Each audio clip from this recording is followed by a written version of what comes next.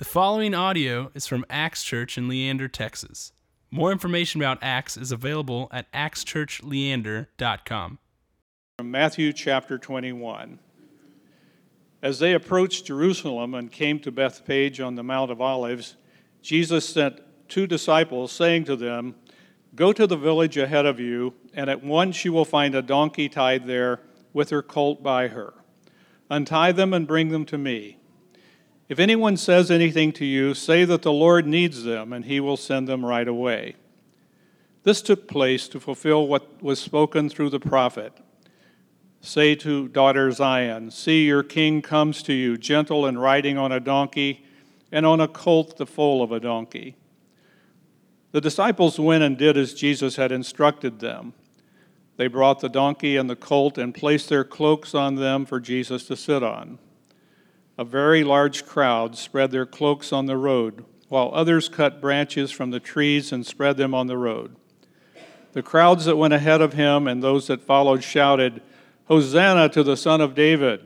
Blessed is he who comes in the name of the Lord! Hosanna in the highest heaven!"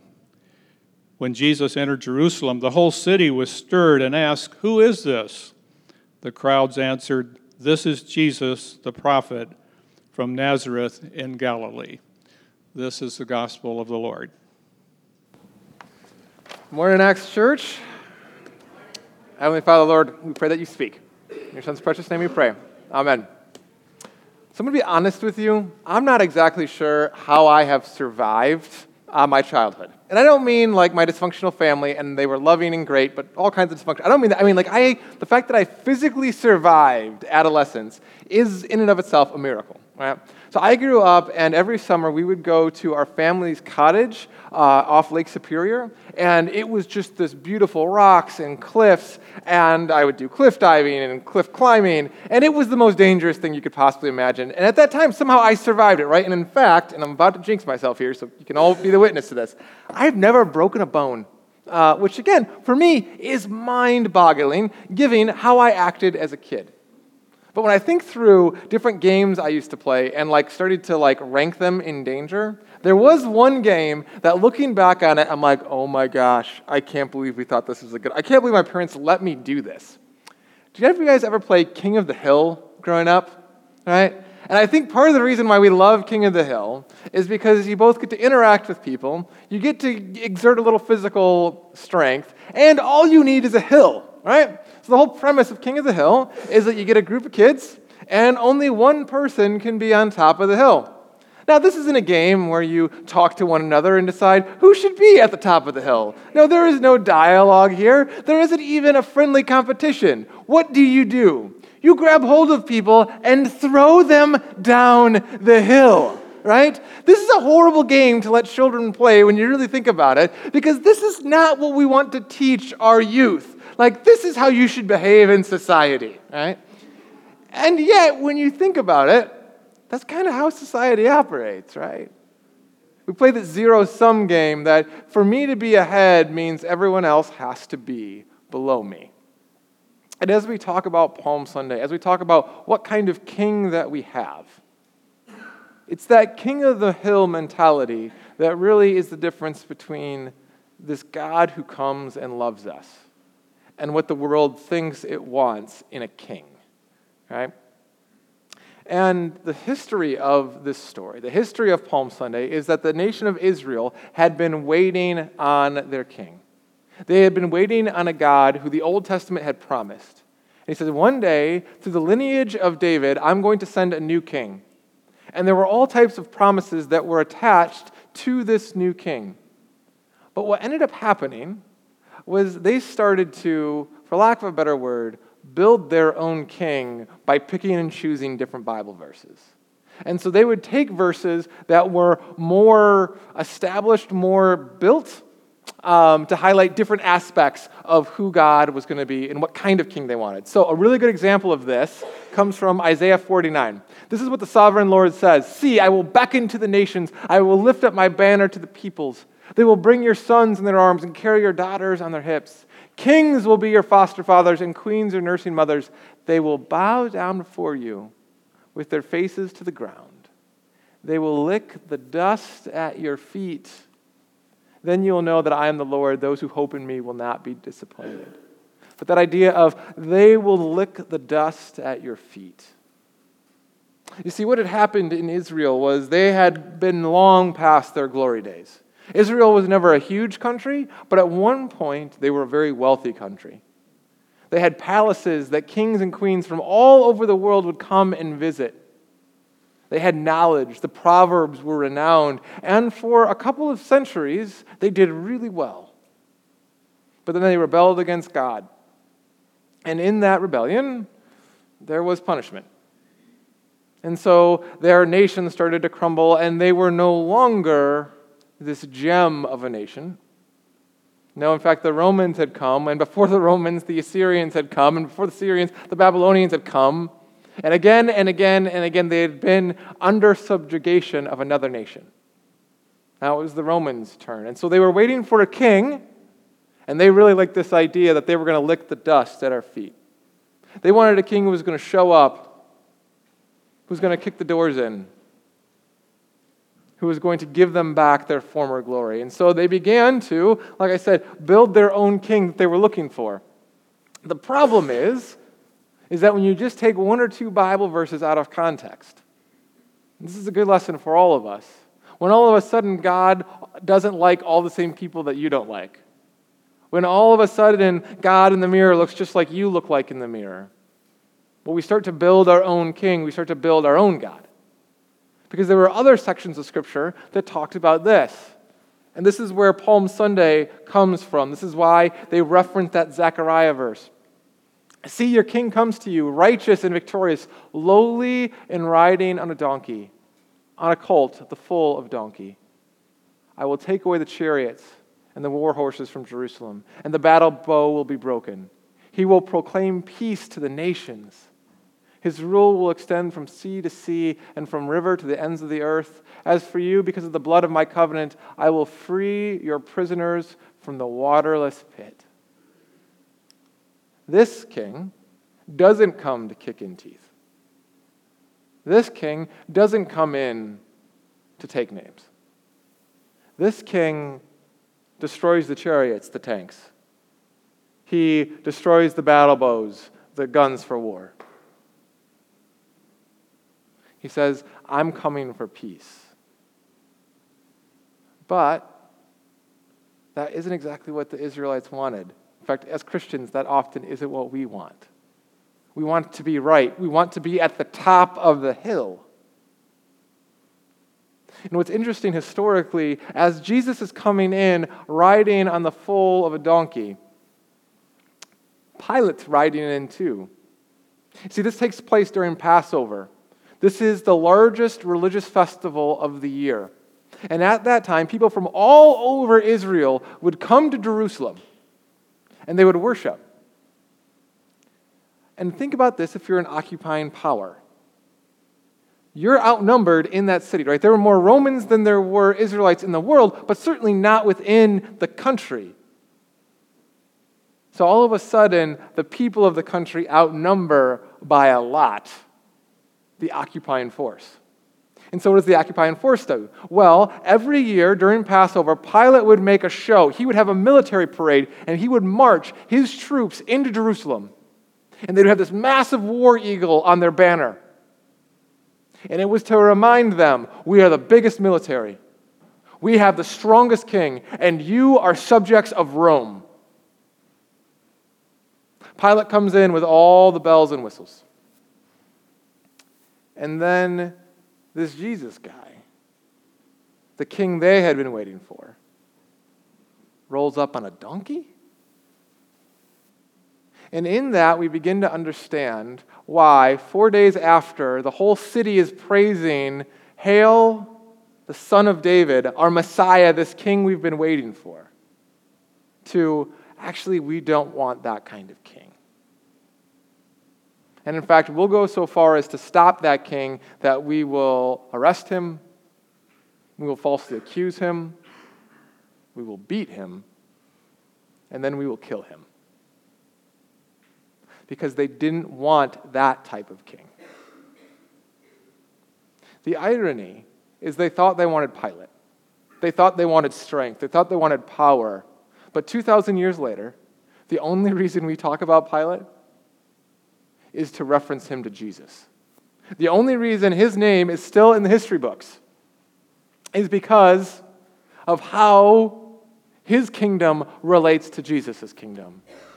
2,000 years later, the kingdom of God, our king is still on the throne, but Caesar's gone. And the country that took after that is gone. And the country that took over after that is gone. Every 200 years, we just keep spinning the wheel. And yet Jesus now reigns. And that starts to reflect onto this Beatitudes series we're in. So Jesus starts his ministry by saying, blessed are, and his blessings don't look anything like the world's blessings. And yet, as we look through the story of Jesus, we see how he reflects those blessings in his life and what that looks like. And so in Matthew, it says, blessed are the meek, for they will inherit the earth. Blessed are those who hunger and thirst for righteousness, for they will be filled. No better scripture exemplifies blessed are the meek than the King of the universe, the God who created everything, showing up on a donkey to make it perfectly clear, I am here to be gentle. I am a different kind of king. You don't have to be scared of me. And I have a different kind of kingdom, a different kind of reign in mind than you think. We don't have to play king of the hill anymore. I don't have to throw you down the hill anymore. It says, I've got a different plan in mind. And then it says, for they will inherit the earth. Well, 2,000 years later, Jesus has still inherited the earth. His kingdom is coming here in North Austin and all across the world, and he's inviting us to be a part of that. Because the trick of this is when we think meek, we think weak. But that's not what the word means. Meekness just means a gentleness of spirit. Because you can be big and gentle. Have you ever seen the Eichenhorst boys? They're all huge. Right? They all look like linebackers. And yet, they are meek. They are gentle. That's why we love these huge guys that are just big teddy bears, right? It's not saying that we think you're weak. No, they got all kinds of muscle. And yet, it's under control. It's gentle. It's welcoming. And Jesus says, the gentle will inherit the earth. The gentle get to be a part of what God is doing. Which then connects to this idea, but blessed are those who hunger and thirst for righteousness, for they will be filled. Righteousness means the world in right standing with God. The last 3 weeks, Austin got a very clear picture that the world is not in right standing. For 3 weeks, we hungered and thirsted for righteousness as bombs were being delivered in the form of packages. Right? We all experienced that. This isn't right. This isn't good. God, please fix this. And it took some time, but God fixed it. And here's an area that I want to be very clear, because I'm going to make a clear distinction between how God set up guardrails for the world to protect us, to seek justice, and how as Christians we live this out. Right? So this first part, I'm going to read this verse from Romans. It says, let everyone be subject to the governing authorities, for there is no authority except which God established. The authorities that exist have been established by God. Consequently, whoever rebels against the authority is rebelling against what God has instituted, and those who will do so will bring judgment on themselves. For the rulers hold no terror for those who do right, but for those who do wrong. Do you want to be free from fear of one in authority? Then do what is right, and you will be commended. For the one in authority is God's servant for your good. But if you do wrong, be afraid, for rulers do not bear the sword for no reason. They are God's servants, agents of wrath to be punishment on the wrongdoer. Therefore, it is necessary to submit to the authorities, not only because of the possible punishment, but because it is a matter of conscience. What Scripture tells us is that we live in a broken world. And left to our own devices, we will kill each other off. And so God set up governments, God set up rules, God set up the police and the military to protect humanity from its own inclination to blow itself up, right? And so police officers and military, we pray for them. In fact, we thank God for them because according to Scripture, they are God's agents here on earth to help protect us, right? And they seek righteousness. They seek justice. And so, as a society, we have these people that it's a God-given job to help protect us. And that is good. That said, when we talk about how we live this out as Christians, as individuals, we sometimes fall into this mindset of, well, we just got to round up all the bad guys. We as Christians, as men and women, strong men and women, we're going to take care of this. Growing up, I would go through phases of genre musics, and there was a phase of country music that I was jamming really hard on Toby Keith. And he had a song that I used to like. So we're going to do sing-along with Uncle Josh. Grandpappy told my pappy back in my day, son, a man had to answer for the wicked that he'd done. Take up all the rope in Texas, find a tall oak tree, round up all of them bad boys, hang them high in the street for all the people to see. Because justice is the one thing that you should always find. You've got to saddle up your boys, you've got to draw hard lines. When the gun smoke settles, we'll sing a victory tune, and we'll all meet back at the local saloon. We'll raise up our glasses against evil forces, singing, whiskey for my men, beef for my horses. Right? And I used to love that song just because it talked about whiskey, and I'm like, woo! But more than that, it's this concept that we're supposed to rise up. That this hunger and thirsting for righteousness and for justice means that we're supposed to go, get a group, and take care of ourselves. That we're going to play by the world's rules to take care of a situation. And yet what we find in the story of Jesus is a God who could have come in and said, yep, we're going to hang up all them bad boys. The problem was we were all bad boys. The problem is we had all sinned. The problem is we had all fallen short of what we were supposed to do. And so instead of rolling up and saying, yeah, I'm just going to clean house, we have a king who shows up and says, I am going to hunger and thirst for God's justice, God's righteousness.